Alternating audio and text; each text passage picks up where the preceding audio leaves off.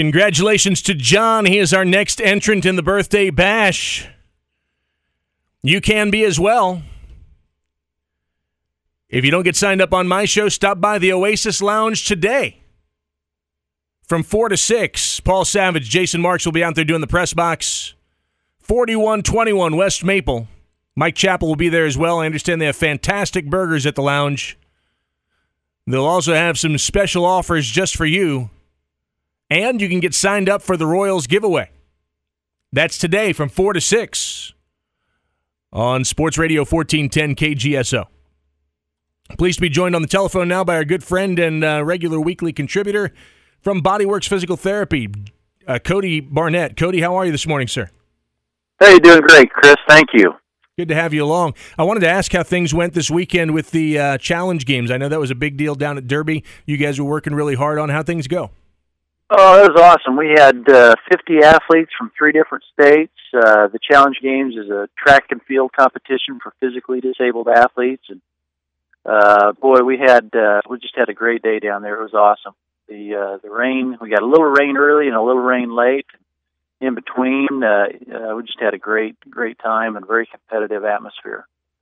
I was going to ask because the weather was a little bit tenuous, but I mentioned to you off air, we had a work day at our church, and we were doing a bunch of stuff outside, and we have to run inside for a little while and wait for the rain to pass, but then we were able to get back out and do some work. So it wasn't so steady that you couldn't get anything done. I'm glad you were able to get it in. Oh, yeah, it was great. It actually nice cloud cover and kept everybody cool, so it worked out really well. Well, I wanted to ask you today a little bit about with the concussion issue and with the physical health issue. The Missouri Valley Conference tournament, of course, is coming to Wichita tomorrow, and there'll be teams from 8 of the Missouri Valley Conference schools playing their baseball tournament here in Wichita. That's happening all over the place. We have spring high school sports. We're seeing all the spring sports stopping and ending and coming to the close.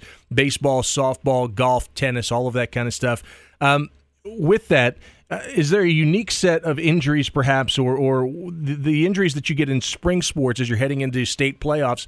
What are some things, perhaps, that players would want to do to avoid some of those, and what are some warning signs to know that, gosh, I'm getting to the end of a long season, I'm starting to feel it a little bit? Yeah, this time of year we got lots of high school athletes coming in, and we're just trying to get them patched together so they can get to the state tournaments. And so we've got a couple of baseball guys. We've got some track and field folks. We've got some boys tennis players. We've got some girls soccer players getting ready for playoffs.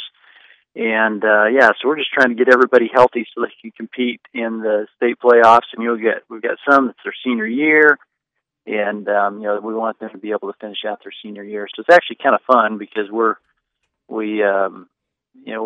a little bit of pressure, because you want to get everybody healthy and help them finish their season. But then that's what makes it fun, too, is being able to see somebody go out and do their best and see all their hard work come to fruition. Well, and it's interesting, too, because I was talking to the head coach of Indiana State's baseball program, Mitch Hannes, a few minutes ago, and he said, we've had 8 players who have spent significant time on the disabled list, and then we've had a few players who have dealt with season-ending injuries.